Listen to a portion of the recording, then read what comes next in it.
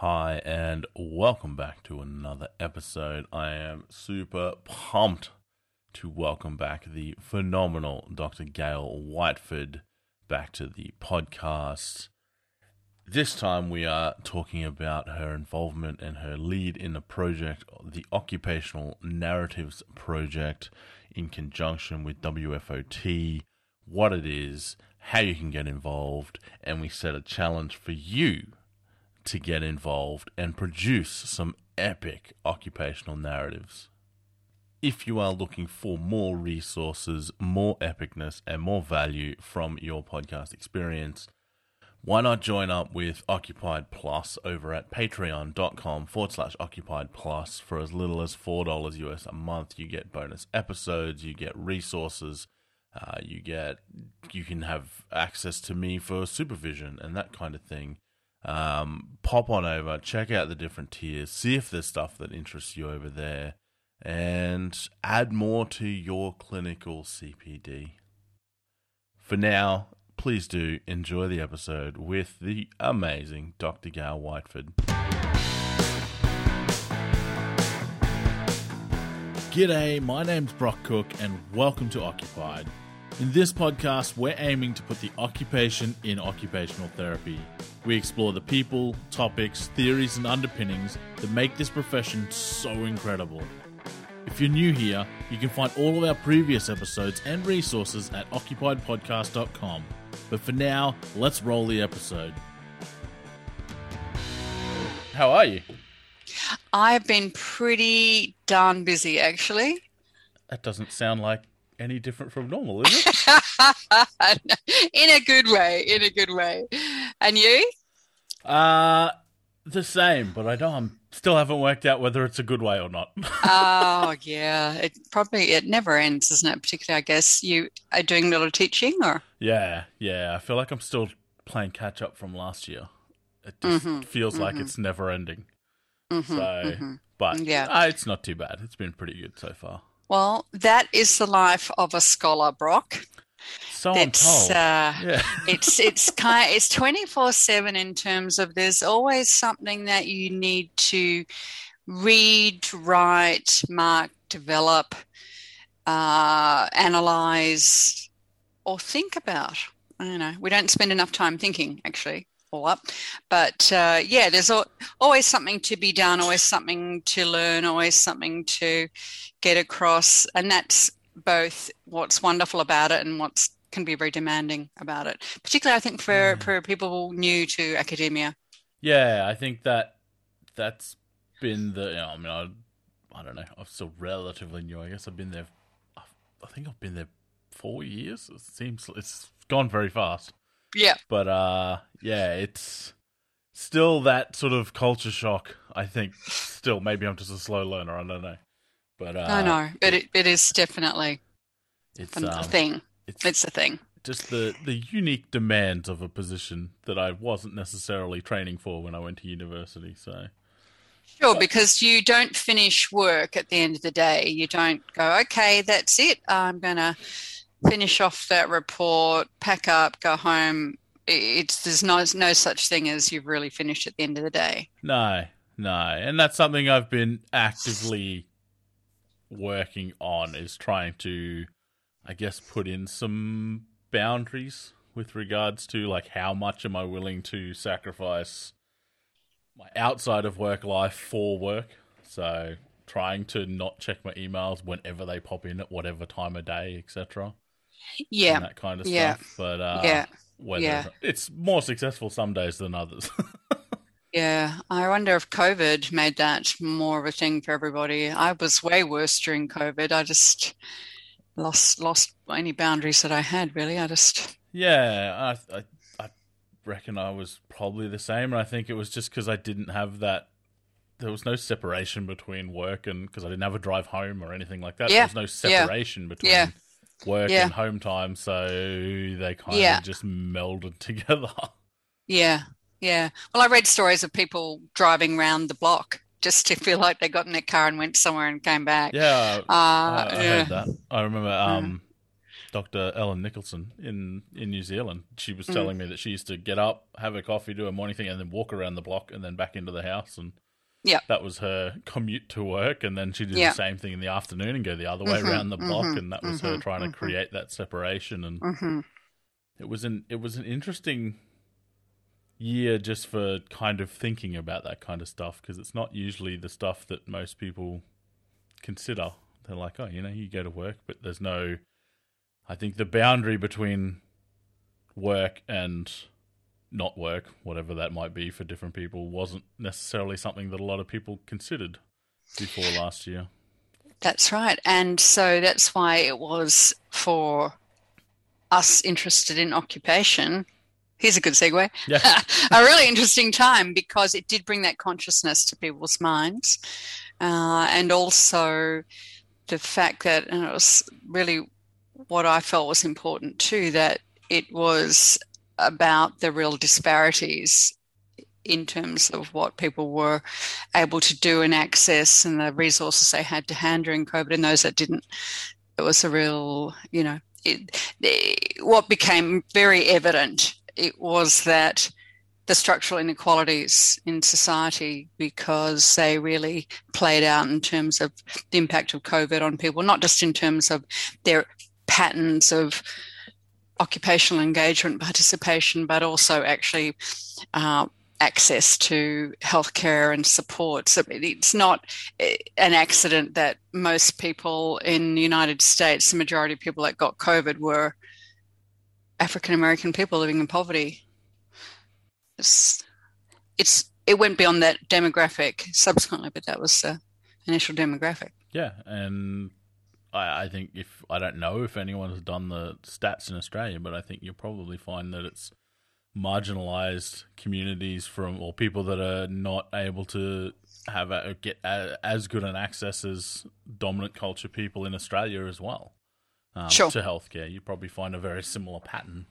Sure, that's why there's been so much focus on reaching culturally and linguistically diverse communities through, good interpreted materials in language for people, as well as, through more organic means, actually people talking about this stuff in communities. Yeah, one of the things that I was kind of reflecting on last year was I think to me it highlighted that a lot of OTs don't understand, well, not that they don't understand, but they probably don't appreciate, I guess, a lot of the nuance around what the actual health implications are for occupations. It's still taken for granted in a lot of instances that people doing equals people, like, improvement in health. Whereas I think COVID, yes, it highlighted that mainly when people were locked down, which luckily for Australia wasn't as much as the rest of the world. But I think the implications around limited access to connection, to family, to, like we talked about before, like just that separation, like a lot of your habits and routines being interrupted and having to form new ones. And then even I remember thinking at the very start of it, everyone towards probably, I'd say, in the first 2 or 3 months of it was still in this mindset of, we just got to get through it and then it'll go back to the way it was. And now it's almost changed. It's like, well, it's not going back to the way it was, but what's the new normal going to be? And people started talking about the new normal. And I saw that mindset shift almost on a whole sort of community level, which was very interesting to me. I think what it has done also is throw up, as you acknowledge, those occupational pursuits which were not necessarily health-giving. And I am thinking of, have you seen that yet? I have a copy here. Yes. Oh, great. Look, I think that's been such a breakthrough book, and I was really pleased to be able to get a chapter in there about resistance, non-violent resistance in Palestine, which of course is really topical at the moment. Yes. Ooh, and having been there, I can tell you it's an extreme environment. But it has brought some illumination to stuff that's otherwise not well illuminated. But you're right, did highlight there's this careful, or we orchestrate our occupational engagements much more cleverly than we think. And you know, in patterns of time use, we do imagine ourselves in time doing certain things in certain ways to certain extents, and you know, and that it really was about time use and how people were using time. So, you know, I was really interested that patterns of wine consumption, for example, went right up because people were going, well, I don't have that, you know, routine. There's, I think, the domestic stresses of having kids at home all the time. Well, wine o'clock, our kids were joking about that, but I know that they were getting online with other parents going, it's wine o'clock. Yeah, I just, this is stuff that is really poorly understood. But all up, I think it's been really good for us to be able to be in that space and say, yeah, we're experts on this stuff. We do know about how people use time and what it means and how people can adapt to that or not. We do understand issues around non-participation and the impacts of that, and disruption and deprivation. So it was, I thought personally, if ever a time has come for us to stand up and say, yeah, this is a space in which we can make a really important contribution, that was it.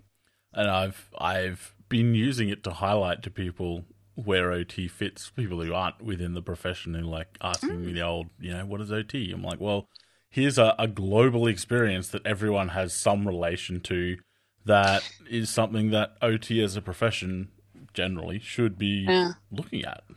Yeah, absolutely. And it's not just about whether you have a particular need or you have a background disability. It affected all people. But the way it played out, of course, going back to our original point, was that those who were already disadvantaged became more disadvantaged. So I particularly saw that in aged care settings. The digital divide was really evident. So there's all these people without choice and control over their environments, absolutely isolated by lack of access to appropriate technology.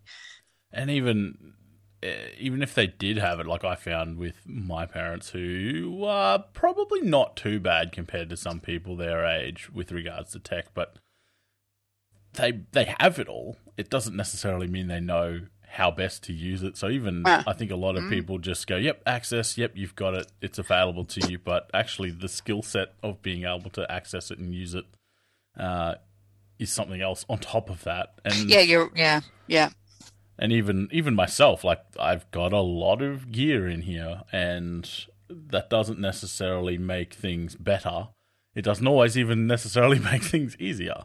But being able to use what I need when I need it, and me having the capacity and the skill to know what goes where, and like we were talking about before, like we could have done this via phone call, or like there's a myriad of ways where we could record this, but knowing what, when, what's best, what's going to be easiest for everyone and all that sort of stuff is a whole nother level of looking at the potential engagement in something. And I think a lot of people just think access is the only aspect to being able to use it, which is, that's true.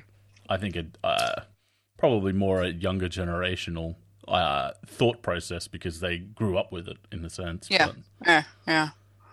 Well, I think the Royal Commission into aged care has been horrendous. I don't know if you've read the reports there. I've heard bits and pieces, but I haven't read it. Yeah, have a look. Both the interim report and final report. There's, in some ways, the interim report's more powerful.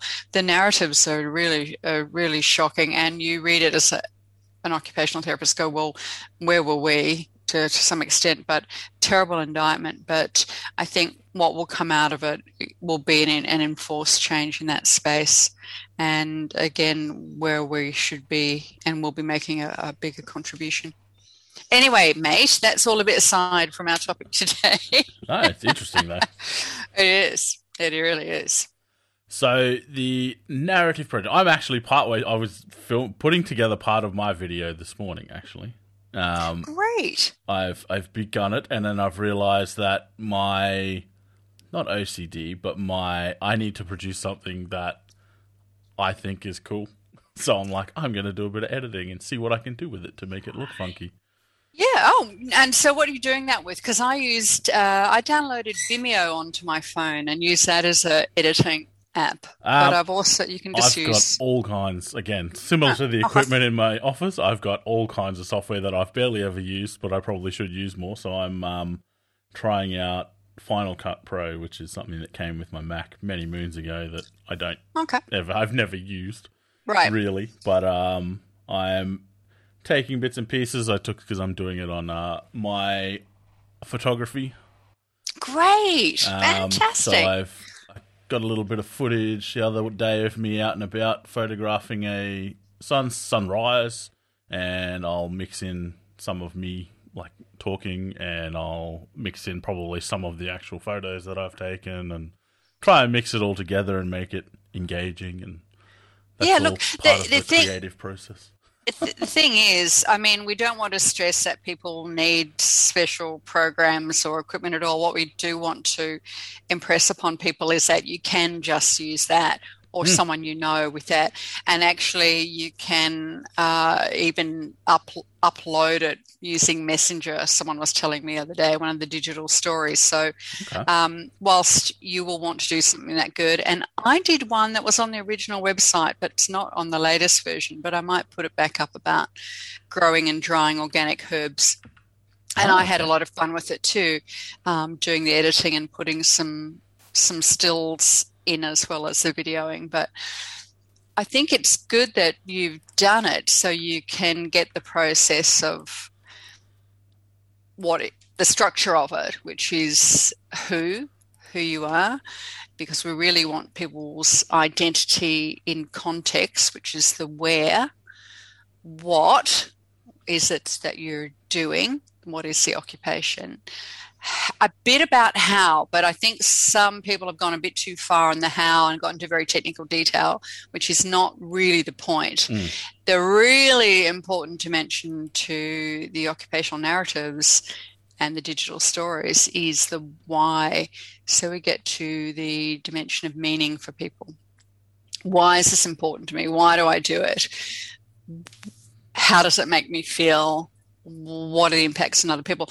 Or not necessarily just me as an individual. I'm quite keen that we see more by groups of people, families, couples, communities, talking about what we're doing here and this notion of collective and co-occupations.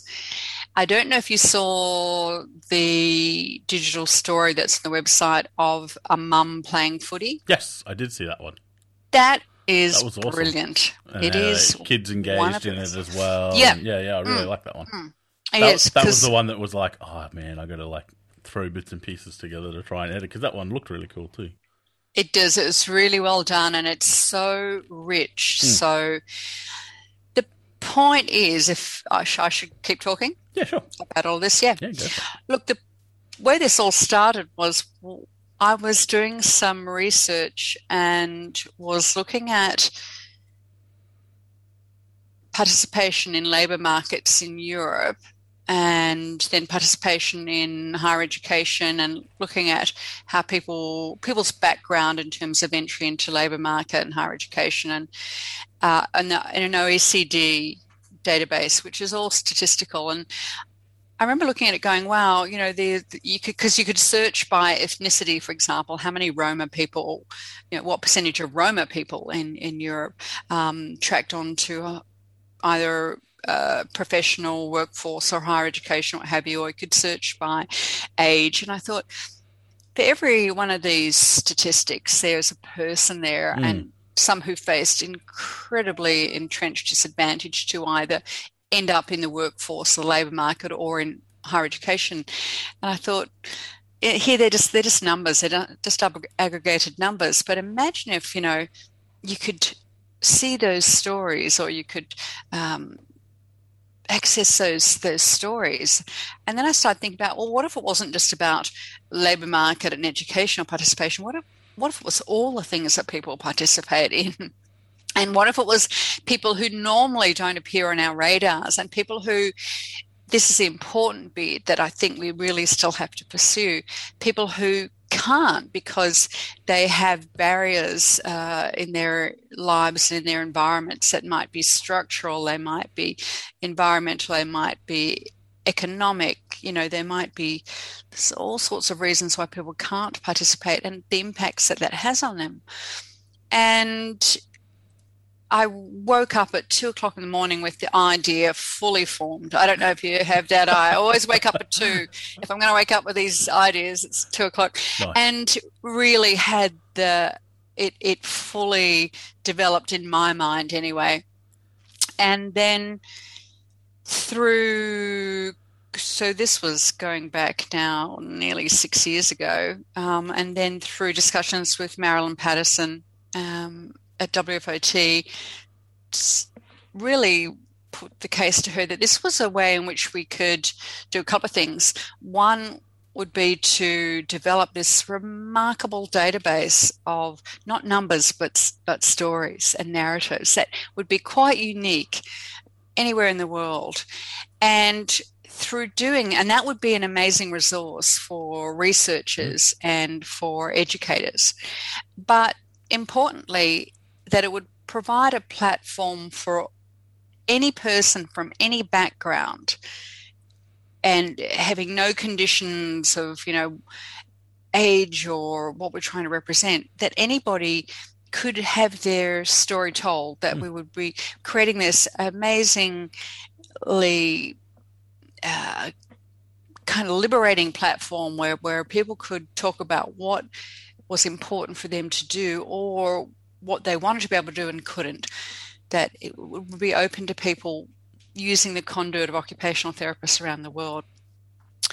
And as a final corollary to that we would be then showing the world what it is that we're primarily concerned with, not telling them, but showing this is what we're about. This is really core to us as an international profession of occupational therapy.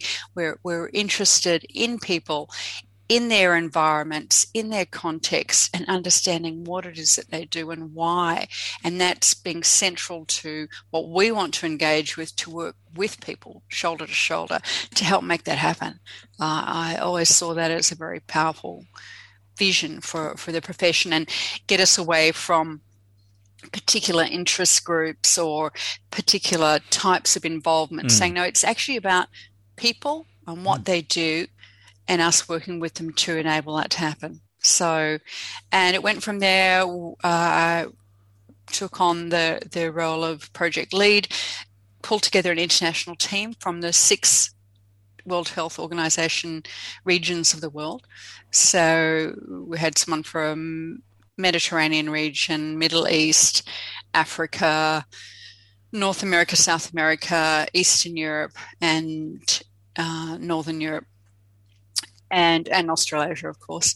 And this team then really worked through the big issues around the creation of such a database. How would we deal with language, for example? And early on, we were really clear that we didn't want everyone to have to speak in English because we want people to be able be using their own language. That's really important. Yeah. So everyone that you'll see on the website speaking in their own language, some are subtitled. We might get to that. We'll be calling for volunteers to help us. But importantly, people are expressing themselves in their language. Then we had to work through how would we represent it, and the idea of the map of the world. And then being able to search by type of occupation, age, gender, language, region was also what we wanted to be able to do, and which would make it then, in terms of searching, really research friendly. And then we had to get on and deal with the legal stuff, which was very significant, and consents, as you've probably seen that. Took a while for us to set up the 2-step process. So the consent's done, and then there's someone who will also validate or screen what's been uploaded before it goes to the website, Yeah. just so there's no inappropriate stuff going up there. We've had a few attempts at doing ads, which has been interesting. Imagine. Yeah. I could imagine. So, we've got that. We've had that. We had to set up that screening function. And then we, went live late last year, and this is where we're up to now. So there's so many videos on there already. Well, there's not nearly enough. I got to say, enough. It's not. We really want. Our initial goal was 5,000. Okay. Which is a stretch goal, but I reckon, given that we have over 100 member states now of WFOT, I reckon we can get there. And I think that what I see so far is not enough diversity in there. I don't know what your thoughts were. Even just scrolling just the thumbnails of all the videos, the majority of people, and again, this is just on face value, there's a lot of women, there's a lot of white women, judging by the titles. There seems to be a lot in it. I don't know what language it is, but to me it looks like a Spanish. There's a lot in Spanish. Absolutely. A whole new crop just arrived. Yeah, about a week ago. The majority of just the thumbnail, obviously some thumbnails without a person in them, but the majority of the ones are white, female, usually younger. There's some elderly looking people in here. Oh, there's one guy. That's the first guy I've seen. What am I on, page 4? Yep. So yeah, I can definitely see how diversity is a lacking in this particular project at the present. One of the reasons for that is that people have picked it up as a student assignment. Yep. And that's great. Good on them. And in a way, that's really good, because when you think about the numbers of students, that's going to be, that will really work. But if instead of students doing a digital story about themselves, if they were going out and finding, for example, there's a really delightful digital story of an older lady feeding her chickens. Okay. Yeah. And a friend of mine's told me that actually it's not subtitled in, but at one stage she's actually swearing a bit at the chooks. It's fantastic.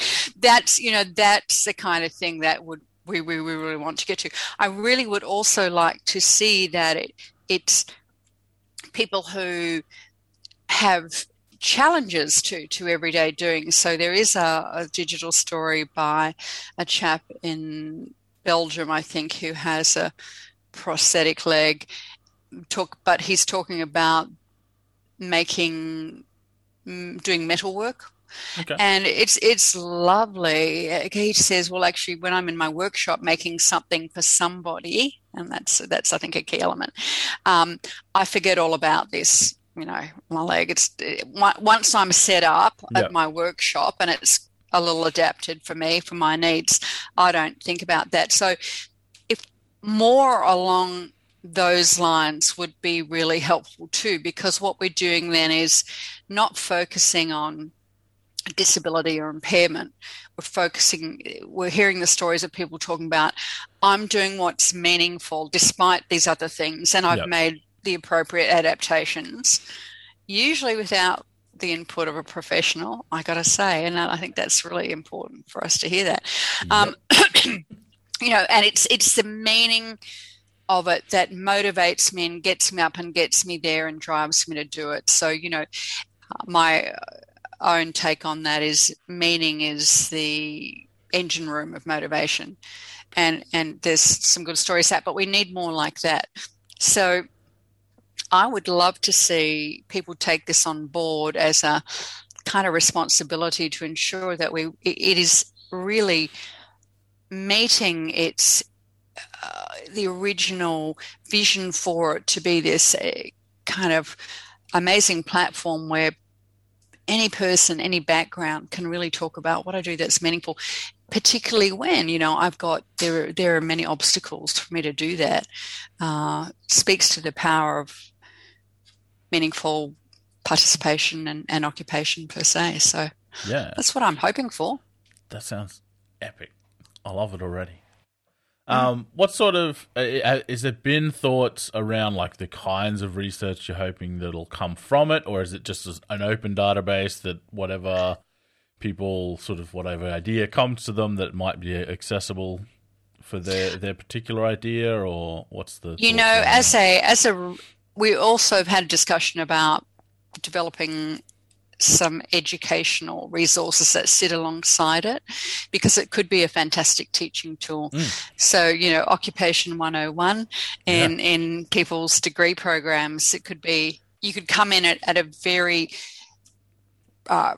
basic level and go, what are people doing?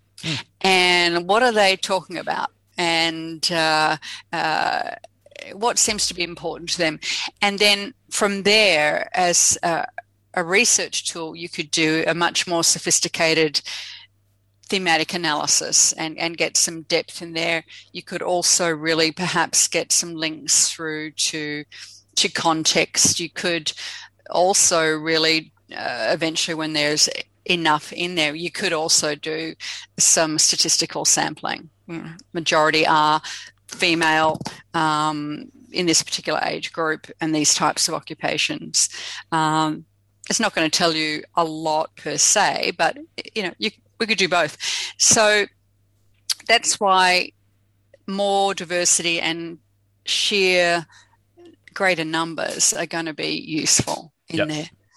And if someone, like obviously we've spoken that there is a lack of diversity, but if someone is in that sort of culturally dominant group that's currently represented there, they can still submit. We're not saying... Oh, of course, of course. Yeah, I that's the point of it. It is absolutely about equal access and participation. I would never want to preclude anybody from putting up a digital story, because there's something to learn from every digital story, for sure. But we also want to ensure that it is a space where people from different backgrounds can see themselves represented.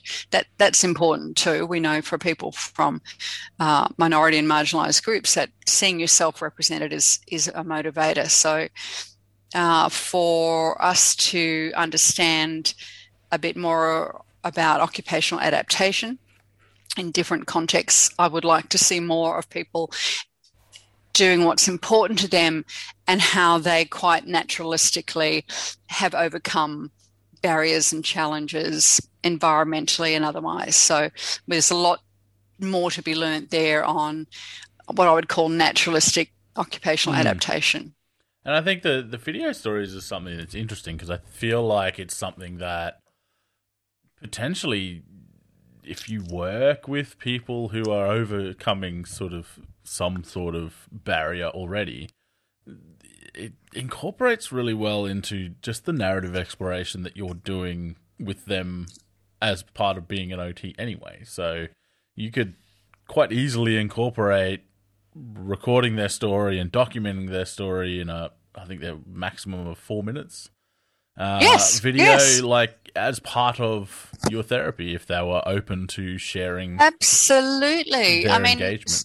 Say for example, you're working with a young guy who's had a below knee amputation from traumatic motor vehicle accident or something. He's getting back to being a bushwalker. You could have a fantastic digital story about that. I actually was working with someone like that years back. That would be, if I could travel back in time, I'd ask him if he'd do a digital story. But so there, that's the kind of stuff that would be fantastic. That's why we have to get it out to more occupational therapists. That's the real challenge right now. It's not enough people know about it. And that's where you come in, and Occupy the podcast comes in, is that we really hope to reach so many more people out there. Set the challenge to everyone that's listening. Set the challenge to everyone. Organise to do one yourself, but then do one of someone else that you can think of that, isn't well represented thus far. So I have a friend who has a spinal cord injury who runs a remarkable business online. So I'm just decided to get in touch and say, hey, let's do this together. I think it'd be great if you want to. Yeah. Of course, we can't coerce people, but If people don't know about it, Yeah, that's it. let's get it Be to them, and aware firstly. they've got choice and control. That's what we want. And I think one of the things that I've found in doing one or putting one together, and mine will be up. I'll put the link if it's on the website by the time we post this. I'll put the link so people can go and check out the one that I made if they like. Great. But one of the things that I noticed, even just doing it, and like 4 minutes doesn't seem like a lot, but when you spend the time actually thinking about, well, this is why I do whatever occupation it is, there's so much that you can go through and analyze and think about in that short period of time. So at the moment, there's 10 pages with probably 10-ish videos on each. So there's probably like 100 videos on 4 minutes each. That's so much rich information in those short little bursts. And it's easily digestible with the format that's given. Yes. That's really why we valuable. wanted to give it that structure. So we're picking up the identity, as I said, who and where. Context is really important. All occupation occurs in a context. We want to make sure that we're picking that up. But really that unpacking of why. And similar to you, I hadn't thought through so much why I loved, growing these herbs organically on our property and then drying them. And I thought that it was about being close to nature. But when I started talking about it, a really important aspect of why it was meaningful for me was that I give them away. I then, along with the herbs, we do Russian garlic, we give it to friends and family. We don't sell it. But that act of making something, from scratch and then processing it and then being able to gift it to someone, having left a really light environmental footprint, that is part of it. But it was actual giving away of the stuff that really I loved. And I hadn't thought about that. So the other selling point to people who are listening to this is that doing one yourself can be a rich experience and give you some insights you might not have had before. But to also then create a platform for someone else to do that can be very empowering too. Some of the Greek ones are very good. I don't know if you saw them. There is one of an older gentleman talking about how fishing keeps his depression at bay.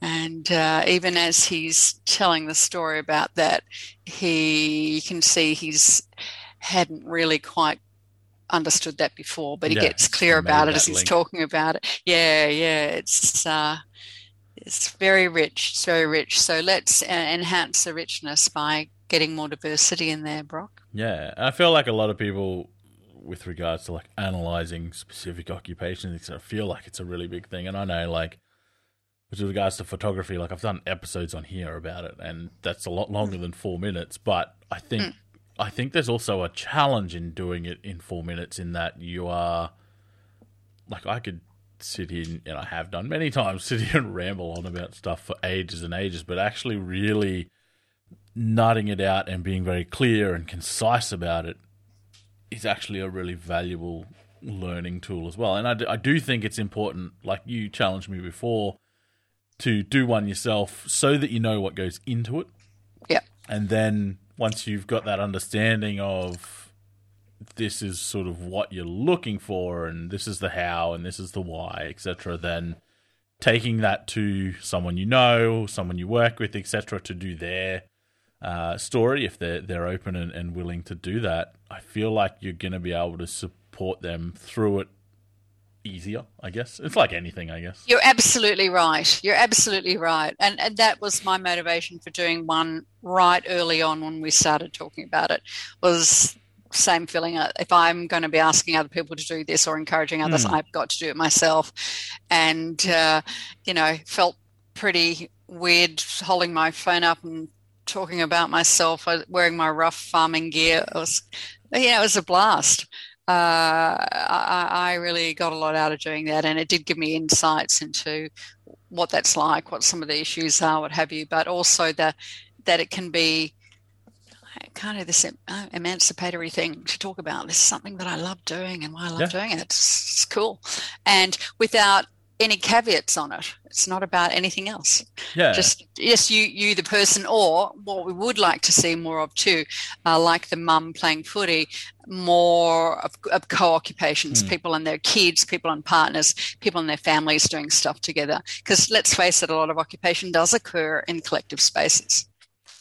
Unfortunately, mine's not, because I very much do that on my own most of the time. Yep. That's But I'm that's sure fine, I could think of something else that I do that's... Well, easily think of something else that I do that's very much a co-occupation. But I forgot what I was going to ask now.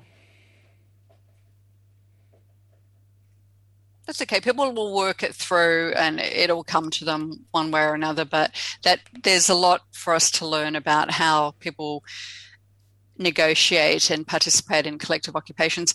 Being part of a team is a collective occupation. So, someone out there might want to talk about playing footy or soccer or hockey or basketball, water polo, basketball, sport. anything. Yep. Us, a team doing this thing together. How we work on a community garden. We would love to see one about a community garden out there, folks. These are sorts of things. And is it something that you would be looking for? So, like with the team example, like the actual team being in the video, or is it more the individual's perspective on their engagement in a team occupation or a co-occupation? 4 minutes, it's going to be really hard to get all the team speaking, but having at least some sense of the input of us versus just my perspective, even if someone's talked to them in advance or they're there at filming, on their phone or something and just capturing, one word from each person about what it means. You could do that in 4 minutes. Yeah. With a very quick, who are we? We're a basketball team. Where are we in a small town in Western Australia? What is it that we're doing? We play basketball together. How? We do very little training, but we get out there for a lot of fun. Why do we do it? Well, let's hear from each person. Yeah. You could do something cool around that. Yeah. Yep.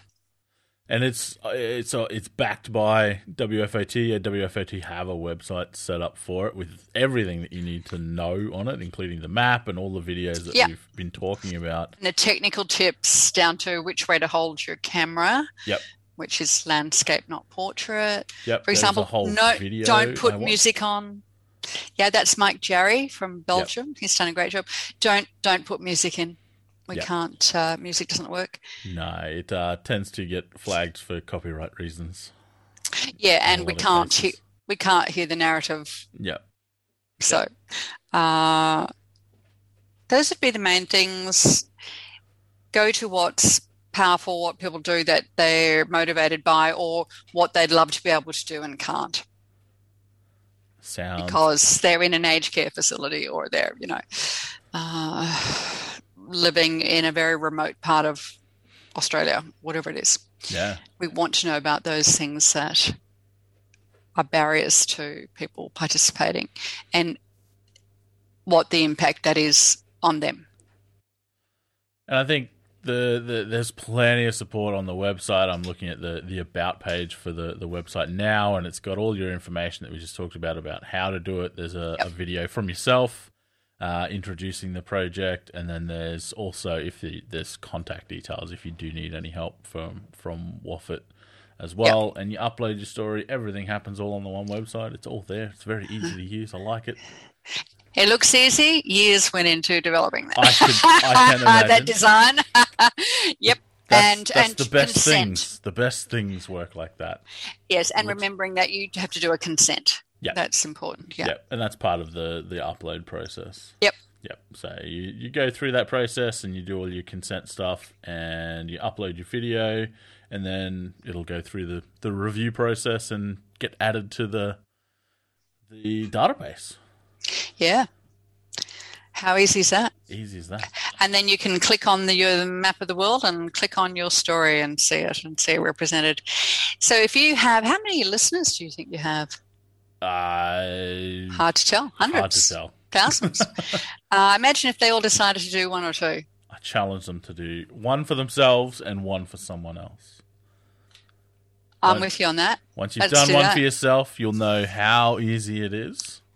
And then you can find someone else from a background other than your own Yes. to capture something that they enjoy doing, engaging in for a 4-minute clip as well. And like the videos on the website suggest, and we've talked about here, doesn't have to be fancy. It's a lot of them are just videos that people are recording on their iPhone. I've watched videos about people who enjoy knitting with yarn and all sorts of things, and they'll show. Sometimes they'll show like their actual what they're doing, so the yarn and the knitting. Other times they're just talking about like their gardening or whatever their activity is.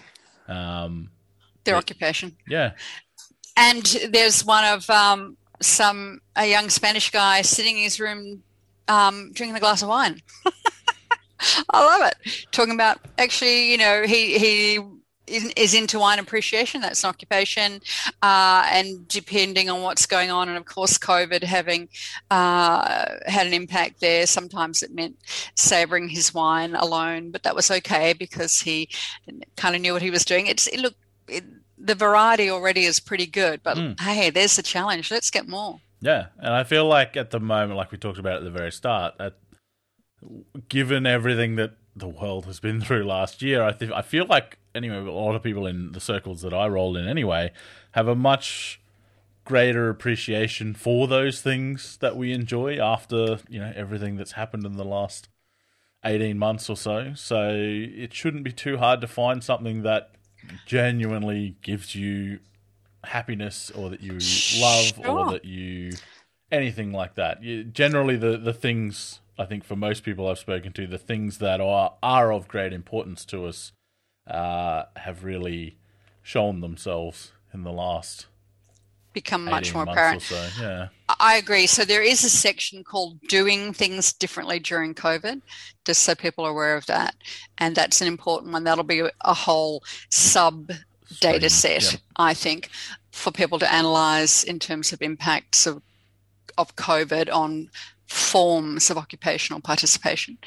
But as well as, I do want to stress, as well as people focusing on what it is that they enjoy and find meaningful, let's also hear from people who really wish they could be with their family and connect and do things with their family, but they can't because of the circumstances that they find themselves in, or would love to be part of the national basketball team, but because they live in Central Australia, that's not going to happen. We're back to diversity. Unique. That's it. Either what I love doing or what I love to do but can't do because of constraints. Interesting.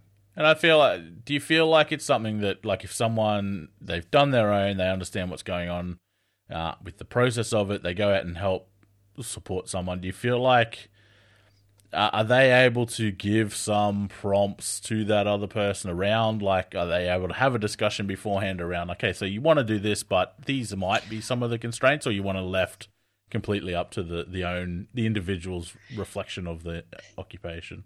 No, absolutely. Supporting people by, not so much prompting, but giving examples. So remember, this is stuff that's we are across and understand, and we think routinely about environmental barriers, for example, but not everyone does. So you might say, things that you find are difficult for you to go out and socialize or go to the bowling club on the weekend, for example, that tricky back staircase you've got there, or the fact that there's not a bus that comes regularly, or the fact that you're still waiting for a guide dog because you're vision impaired.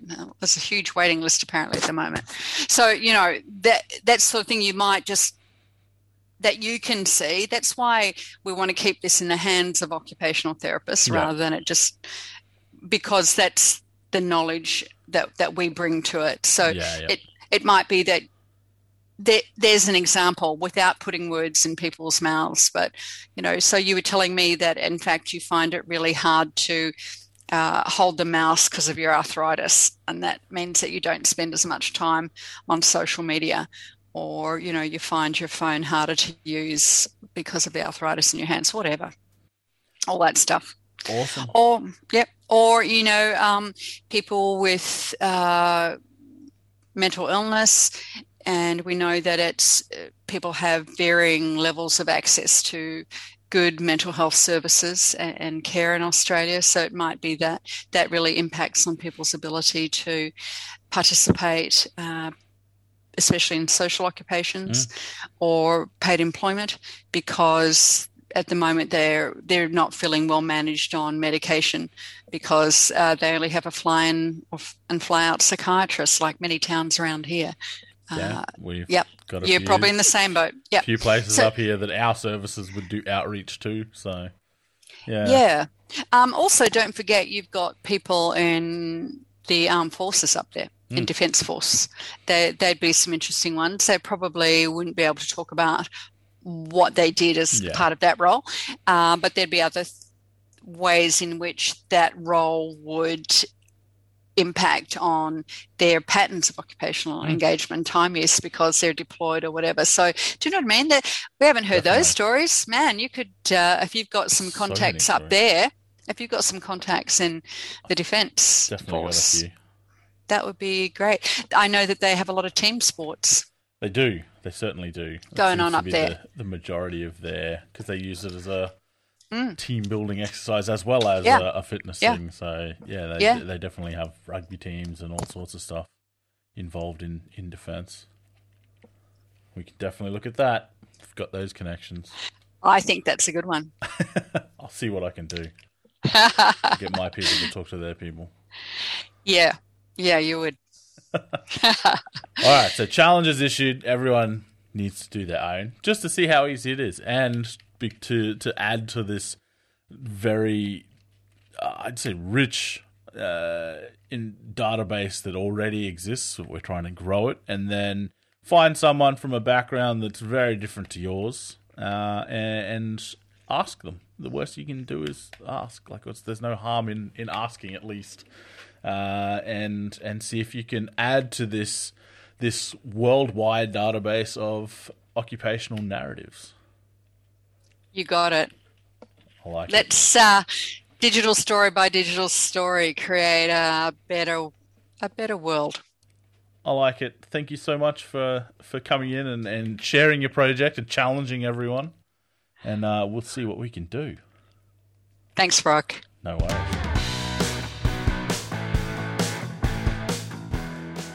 If you liked this episode and want to check out more, head over to occupiedpodcast.com or search Occupied Podcast in your favourite podcasting app.